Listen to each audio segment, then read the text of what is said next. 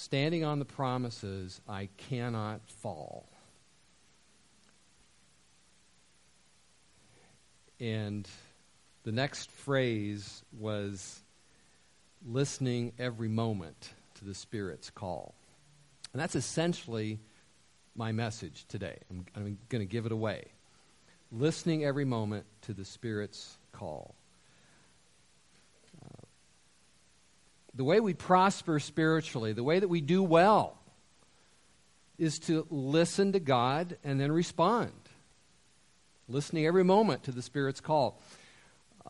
We hear what He says, we receive it and we believe it. God's truth, God's word, God's voice, received and believed and kept in our heart, is the only thing that has the power to transform us and to sanctify us and to change us and to make us new and beautiful, fruitful people in Jesus. Jesus said, sanctify them by the truth. Your word is truth. And if you abide in my word, you will know the truth, and that truth will set you free. You know, every few years we hear of some new theory of spiritual growth or how to experience God more, and I am all for that totally. But so many times we're looking for a secret when the secret is simply to hear what God says and respond with a tender, believing heart. And the message from this passage is today, if you hear His voice, do not harden your heart. The first part of this chapter is about how Jesus is far greater than Moses. Josh talked on that last Sunday. And the thought here today is that if those who resisted the voice of God through Moses had such massive privilege as going into the promised land, if those who resisted the voice of God through Moses lost such a massive privilege as going into the promised land, those who harden their hearts against the voice of God today, spoken about His Son, Jesus, stand likewise to miss out on massive and incredible promises that God has for us in Jesus. So, there is no way around it. This passage is a warning. It's a warning against a hardened and unbelieving heart. And it is an encouragement for us to believe and to keep our hearts in a state of faith, to keep our hearts in a state of trust, to keep our hearts in a state of confidence in Jesus. And the main exhortation in these verses assumes that the Holy Spirit has spoken and that He speaks to us and that we might hear His voice today. Today, if you hear His voice, that we may presently hear the voice of the Holy Spirit. We may hear God speaking to us today. And this is all in the very first phrase. The Holy Spirit says, today if you hear His voice. And we hear the Holy Spirit's voice in Scripture. The Holy Spirit daily moves in our hearts and speaks in our hearts. He leads and teaches us. The Apostle John said the Holy Spirit teaches us about all things. And the way that Jesus communicates to us today is by His Holy Spirit. The speaking voice of the Holy Spirit is very real and very alive. And one of the most foundational things for you to do well and prosper in the Lord is to believe, to really actually believe that the Holy Spirit speaks to you and that you might hear His voice even today, right here and now. And to lose faith in the reality of His voice in your heart is often the first way to harden yourself against His working and His influence and His transforming you and bearing fruit in your life. And second, and this may seem very obvious, but I think it's very important, we see that He speaks to our hearts. And it is our hearts that we must not harden against his voice. Your heart is the essential you. It is made up of your thoughts, your affections, your choices, your will. You think in your heart. You rejoice or sorrow in your heart. You love someone in your heart or not. You love God with your heart. You choose to do things. You choose what you do, what you're going to do. You choose that. You make those choices in your heart. Whatever you do, wherever you go, however you spend your time, you are choosing to do that in your heart. Life doesn't just happen. Your life and what you do and what you love and what you give yourself to flows out of your heart. Proverbs 4:23 says, above all else, guard your heart, for everything you do flows from it. The New American Standard says, watch over your heart with all diligence, for from it flow the springs of life. So this whole idea today of following your heart, if you just follow your heart without guarding it, without tending it, without watching over what is going on it, is simply a recipe for disaster. It's simply a pathway away from God and just kind of into your own self and your own life. It's a recipe for spiritual shipwreck. But if you set your heart on God, if you set your heart to listen to the voice of God, if you set your heart to love God, good things will flow out of that. Augustine famously said something like, love God and then do what you want, or love God and do what you will. And he said that because he knew that what you do flows out of your heart. And so the big issue is always to get your heart right. And that's why this passage is really dealing with our hearts. It's addressed to what is going on in your heart. Because your heart is your point of contact with God. It's the place that God communicates with you or speaks to you, and it's the place where you respond to Him with your heart. Your heart is either hardened toward God or in the process of being hardened or being indifferent or cool or aloof or lukewarm, or it's warmed and responsive and open and listening eagerly for the voice of God. Again, I go back to the song, listening every moment to the Spirit's call. What is going on in your heart is what is going on between you and God. And you choose to respond to God either a little or much or totally with your heart. And many times in the Bible, over and over and over again, I looked up the passages this week about all of what we do with all of our heart. And just multiple times in the Scriptures, we are exhorted to love God with all of your heart, or to serve the Lord your God with all of your heart. And it's because what we do with our heart, or what is going on in our heart, what we allow to go on in our heart, or how we tend and guard our heart, because that is so determining of everything about us, this passage warns us against. It's a warning primarily against. Next week we're going to talk about the more positive side of it, but this passage is mainly a warning against responding with indifference or aloofness or resistance or hardness of heart when the Holy Spirit speaks. And in a very real sense, we cannot respond to what He said yesterday or what He might say to us today. It says, today, when you hear His voice, do not harden your heart. We can never presume that we will hear Him tomorrow or some other time.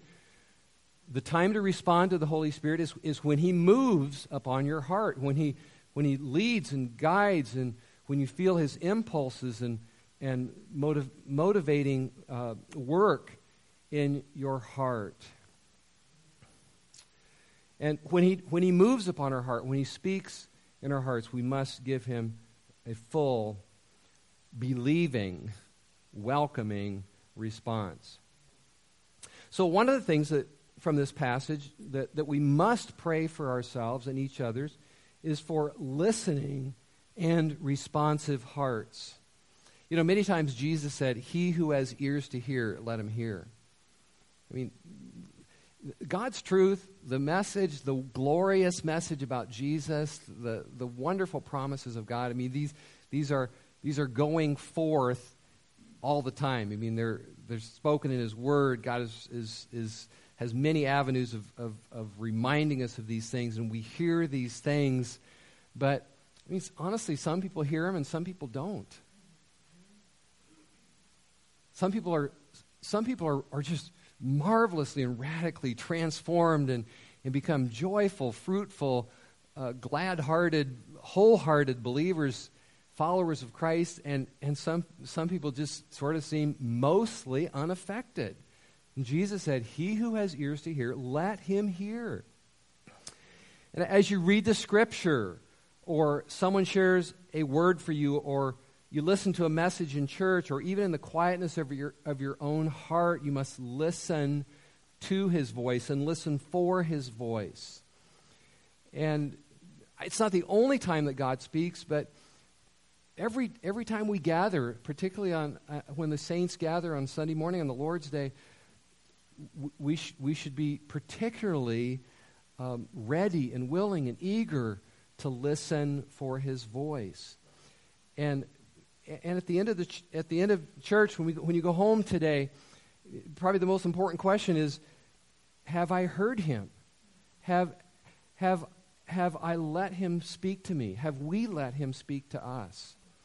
Do we expect him to speak to us? Are we willing and eager to hear what he has to say? Is our heart responding to him with an eager willingness and a complete openness, and with an eager belief, a receiving of what he says, and an eagerness to latch on to it and to believe it? This is our most basic spiritual duty, or one of our most basic spiritual duties, is to keep our heart sensitive and tender to his voice. And I think we must especially watch the condition of our heart when we are going through difficult or painful or confusing things.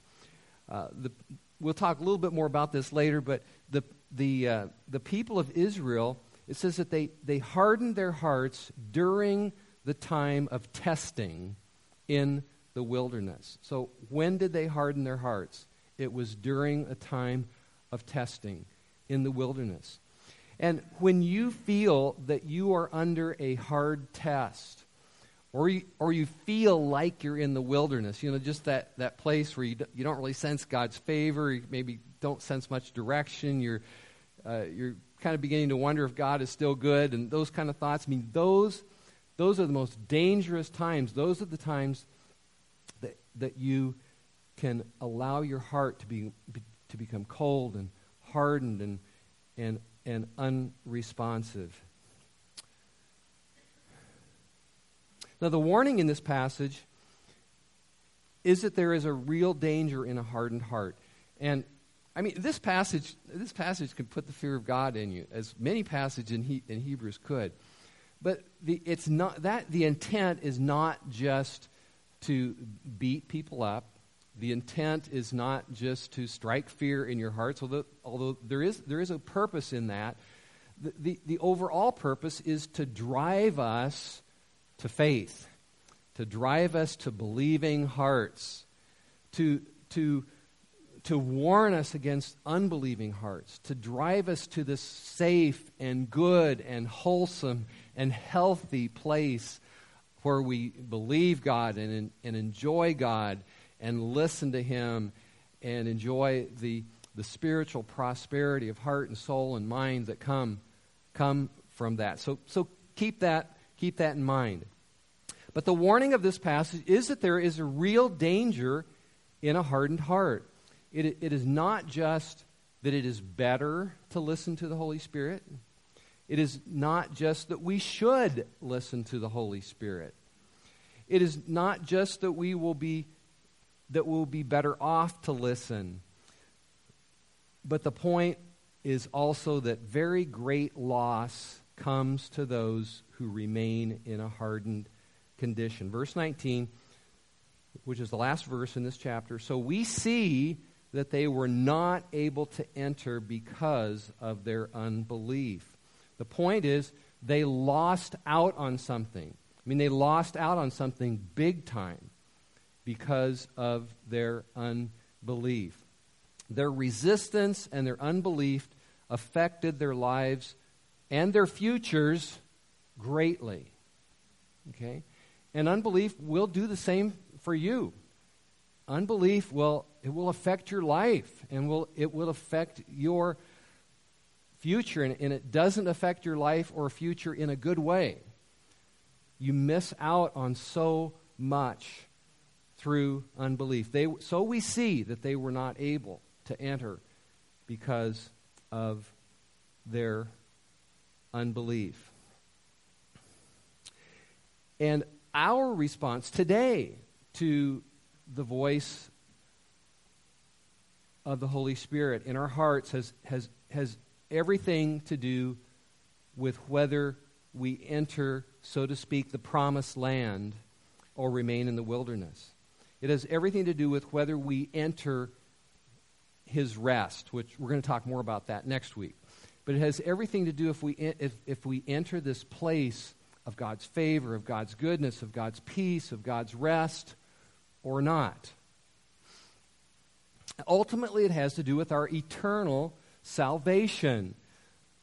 Those who practice giving swift and wholehearted response to the Holy Spirit are those who thrive and bear fruit and are happy in Christ and continue firm to the end. And that's why Hebrews warns us against not having that kind of response to Jesus. And so I want to start again in verse 8 and kind of read on, work our way through some more of this passage. Do not harden your hearts. Well, first it starts out in verse 7, as the Holy Spirit says, I mean, this is a warning from the Holy Spirit. Do not harden your hearts as you did in the rebellion during the time of testing in the wilderness, where your ancestors tested and tried me, though for 40 years they saw what I did. That is why I was angry with that generation. I said, their hearts are always going astray. They have not known my ways. So I declared an oath in my anger. They shall not enter my rest. And then verse 16, I'm not sure why the author does this, but the author of Hebrews, he seems to want to really come back and clarify. He says, well, who were these people who hardened their hearts and had these bad things happen to them? And that's exactly how verse 16 starts. Who were they? Who were these people who heard and rebelled? Were they not all those with Moses led out of Egypt, and with whom he was angry for 40 years? Was it not with those who sinned, whose bodies perished in the wilderness, and to whom to whom did God swear that they would never enter his rest, if not to those who disobeyed? So we see that they were not able to enter because of their unbelief. So the author of Hebrews refers back to this time that the Israelites were in the wilderness during the Exodus. Again, as we've seen, it was called the time of testing in the wilderness, and they did not believe God in the wilderness. They did not believe God in this time of testing. They did not trust God to bring them into the promised land. And you know, most of us know the stories. What did they do? They complained and they grumbled against Moses and against God, and they even said they wanted to go back to Egypt. They forgot all of his works, as this passage says. They forgot all the good things that God did for them. All they could see were the problems and the things that they lacked, and they got their eyes on that, and they forgot his miracles and the way that he provided for them and cared for them. And they even rebelled against going into the promised land. I mean, God says, here's this land flowing with milk and honey I have for you. It's the land of Canaan. And they said, no, we're not going there. We don't want to go there. We're afraid of the people. We're afraid of their walled cities. And so they tested and provoked God, it says. They rebelled against God for 40 years. So they missed out on the bounty and the blessing of the land God had for them, and their bodies perished in the wilderness. I want to be careful here not to make this passage overly graphic, yet this image of dead bodies strewn across the wilderness is meant as a powerful message to us about the seriousness of resisting the voice of God.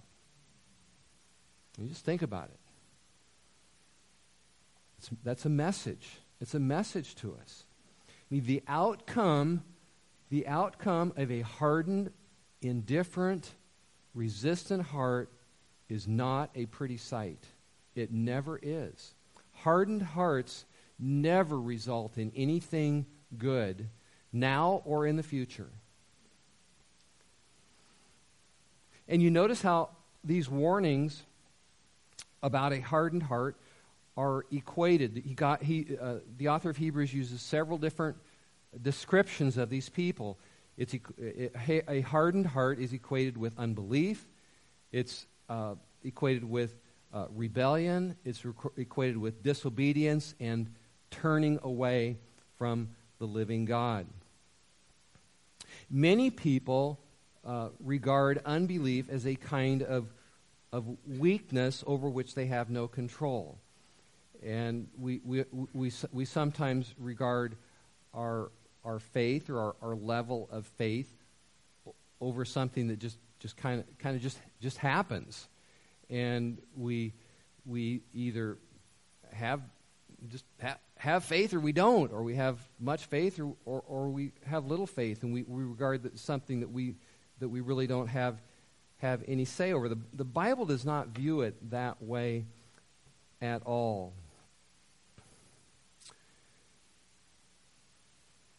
I'm going to use a human example to try to communicate what I'm saying here.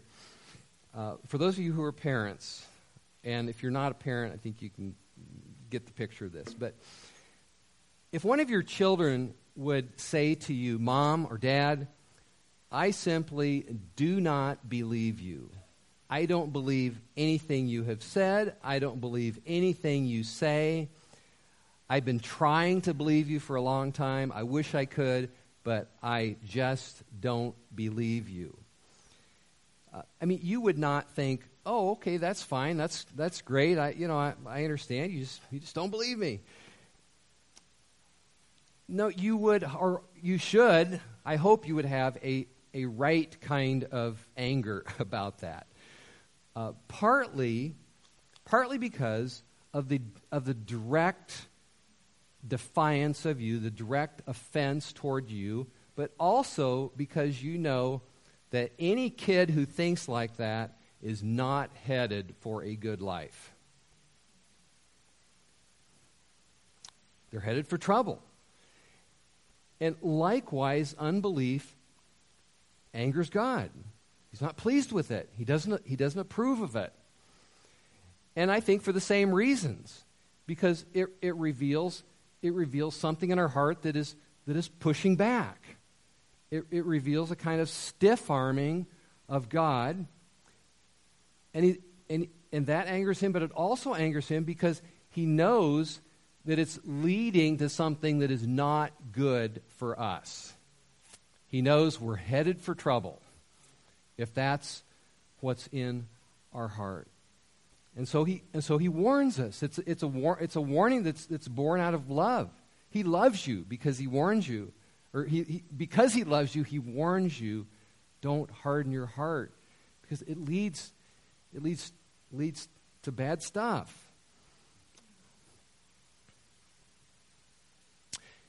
Adolf Sapphire has a commentary in the book of Hebrews, and he said in this section, he said, "Unbelief is the mother of all sin and sorrow." And that's why we're warned against it. Unbelief is the mother of all sin and sorrow, for unbelief is a departure from the living God. As long as you trust God, you are near him. The moment you doubt him, your soul has departed into a strange country. I kind of like that. We remain near God through a heart that believes and receives what he says, a heart that is tender and soft toward him, having faith in him. And unbelief kind of takes us into this strange country. Faith is the link between God's fullness and strength and our own emptiness and weakness. The ultimate argument in this passage that is made against unbelief has to do with our eternal salvation and blessing in Christ. Verse 14, we have come to share in Christ if indeed we hold our original confidence firmly to the end. And Josh spoke on this exact statement almost word for word in the message last Sunday, earlier in chapter 3. And this general truth is a theme of the book of Hebrews. Belief in Jesus is not only a statement of creed. It's not only a statement of agreement with a doctrinal truth. Belief in Jesus means to trust in Jesus. It means to place confidence in Jesus. And confidence, if I said I'm confident in my wife right now at this moment, but this afternoon I say I'm not confident in her, I mean, that's not really confidence. I mean, there's something about confidence that is, by its very nature, and faith that it's ongoing. There's a permanence about it.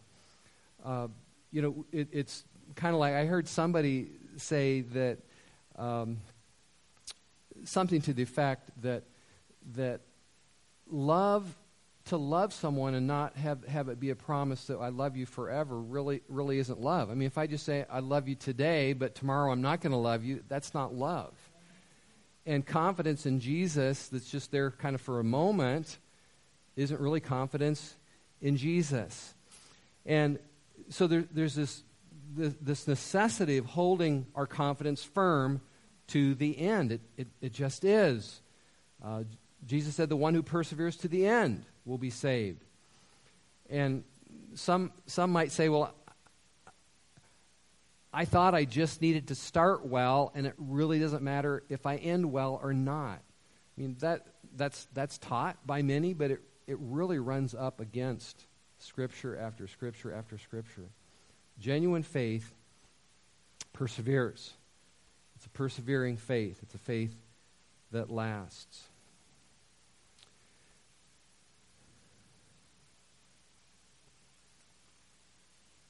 So I want to pose a question for you to think about, because you're going to hear some warnings like this through the book of Hebrews. Are these warnings good for us to hear or not?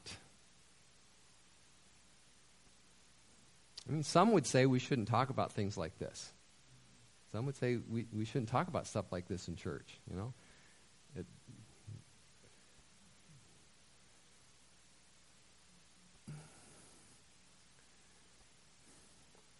And I do think if we overemphasize the warnings and they became like the main story, that would not be right. That would not be healthy, and it actually wouldn't line up with the tone and the message of the good news of the gospel. But it's obvious that the Holy Spirit thinks warnings are important because they are included in His Word all through the New Testament writings of the apostles, all through the New Testament scriptures. And it's interesting that the author of the book of Hebrews, in a sense, kind of gets himself out of a jam here, because he's not saying I'm warning you. He says the Holy Spirit says this. I don't know if you know what I'm saying or not, but it's like he kind of gets himself out of being the one who's warning them and saying, it's not really me warning you guys, it's the Holy Spirit who said this. It's the Holy Spirit who says this. And so I'm going to do the same. Don't blame me for this message. It's the Holy Spirit that says these things. So in light of the grave dangers of a hardened heart, how can we guard against this happening? How can we make this sure that this doesn't happen to our own hearts? Number one, pay attention to your own heart and guard it carefully against unbelief. That's what verse 12 says. See to it. Verse 12, after all of this message that we've talked about, verse 12 says, see to it, brothers and sisters, that none of you has a sinful, unbelieving heart that turns away from the living God. See to it, or be careful. Make sure this doesn't happen to you. Be careful that this is not going on in your heart. And ultimately, each one of us, and if you're in here this morning and you're 10 years old or 70 years old, if you're a teenager or an older person, you have a responsibility as a child, as a teenager, as an adult, to guard what is going on in your heart and to guard your heart against resistance or unbelief against God. See to it, brothers and sisters, that none of you has a sinful, unbelieving heart that turns away from the living God. So ultimately, you are charged to keep your own heart open and sensitive to God and free from bitterness or resistance. Verse 13, but encourage one another daily as long as it is called today, so that none of you may be hardened by sin's deceitfulness. One of the main ways that you guard your own heart is by this, what I would call mutual encouragement, encouraging one another. You guard your heart by putting yourself in a position to be continually encouraged in the things of God. Be at things that encourage a believing heart. Listen to things that encourage your faith in Jesus. Be with people who will encourage belief in your heart. And I heard a statement a couple of weeks ago that I'd never heard before. You guys probably all heard it. But the statement was this: your vibe will determine your tribe. Has anybody else ever heard that? Okay. Your vibe will determine your tribe. So beware if your heart is inclined to run more with people whose hearts are not soft toward God. Spend much time with those who will encourage a believing heart in you. Make sacrifices regularly to be around those who are full of faith and the Holy Spirit. Let's do that. Because you need it. We need it. I need it. This is such a basic truth, such a basic need, and yet in the body of Christ, there's just so many of us, and I don't mean to be too hard on anyone, but it's just such a rare thing at times to find those who make mutual edification and encouragement much of a priority. And the verse says, encourage one another.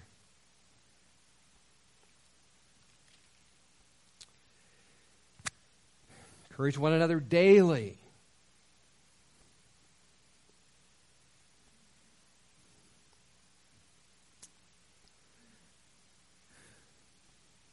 Encouraging one another means receiving, putting yourself in a place and among people so you can receive encouragement, and a place where you can give encouragement. Both.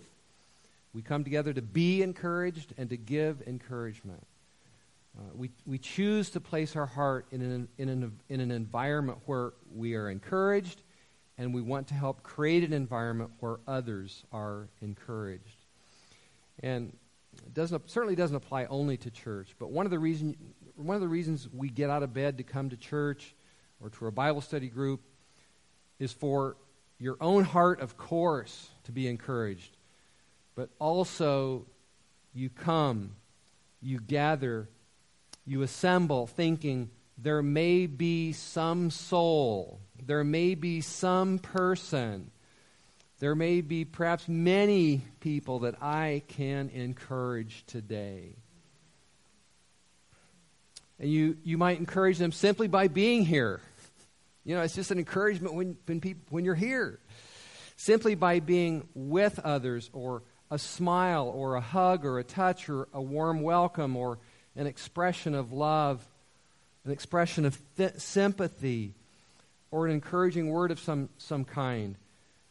We are in a battle to believe and to keep our faith strong. And so we come to encourage one another, again, to receive and to give. So we're in this together. And of course, it says do it daily. It's not just on Sunday, but I mean, certainly we come together in a special kind of commitment and faithfulness to assemble and encourage one another on Sunday, but we do it daily. And one of my prayers from this message is just may the Lord awaken our hearts to how important this is. Finishing strong to the end, firm to the end, is something you just can't do on your own. You might think you will, but you won't. You think you're doing fine, but your heart, as it says in this verse, is slowly being hardened by the deceitfulness of sin. If you're not putting yourself in this position of encouraging one another daily, it says, so that none of you may be hardened by sin's deceitfulness.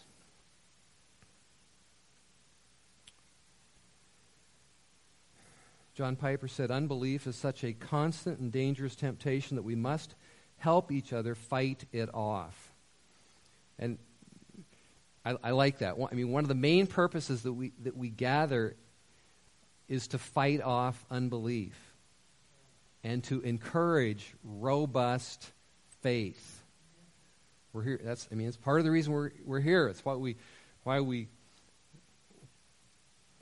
greet each other with enthusiasm and love and warmth, and why we sing, why we worship, why we clap our hands, raise our hands, whatever we do, sing enthusiastically. We're here to encourage robust faith and trust and confidence in Jesus, so that we will hold that firm to the end.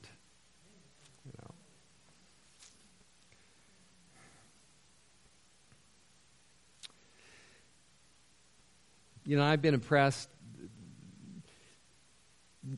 certainly from the book of Hebrews, but from some other places, that faith is again, it's not just this sort of low-key,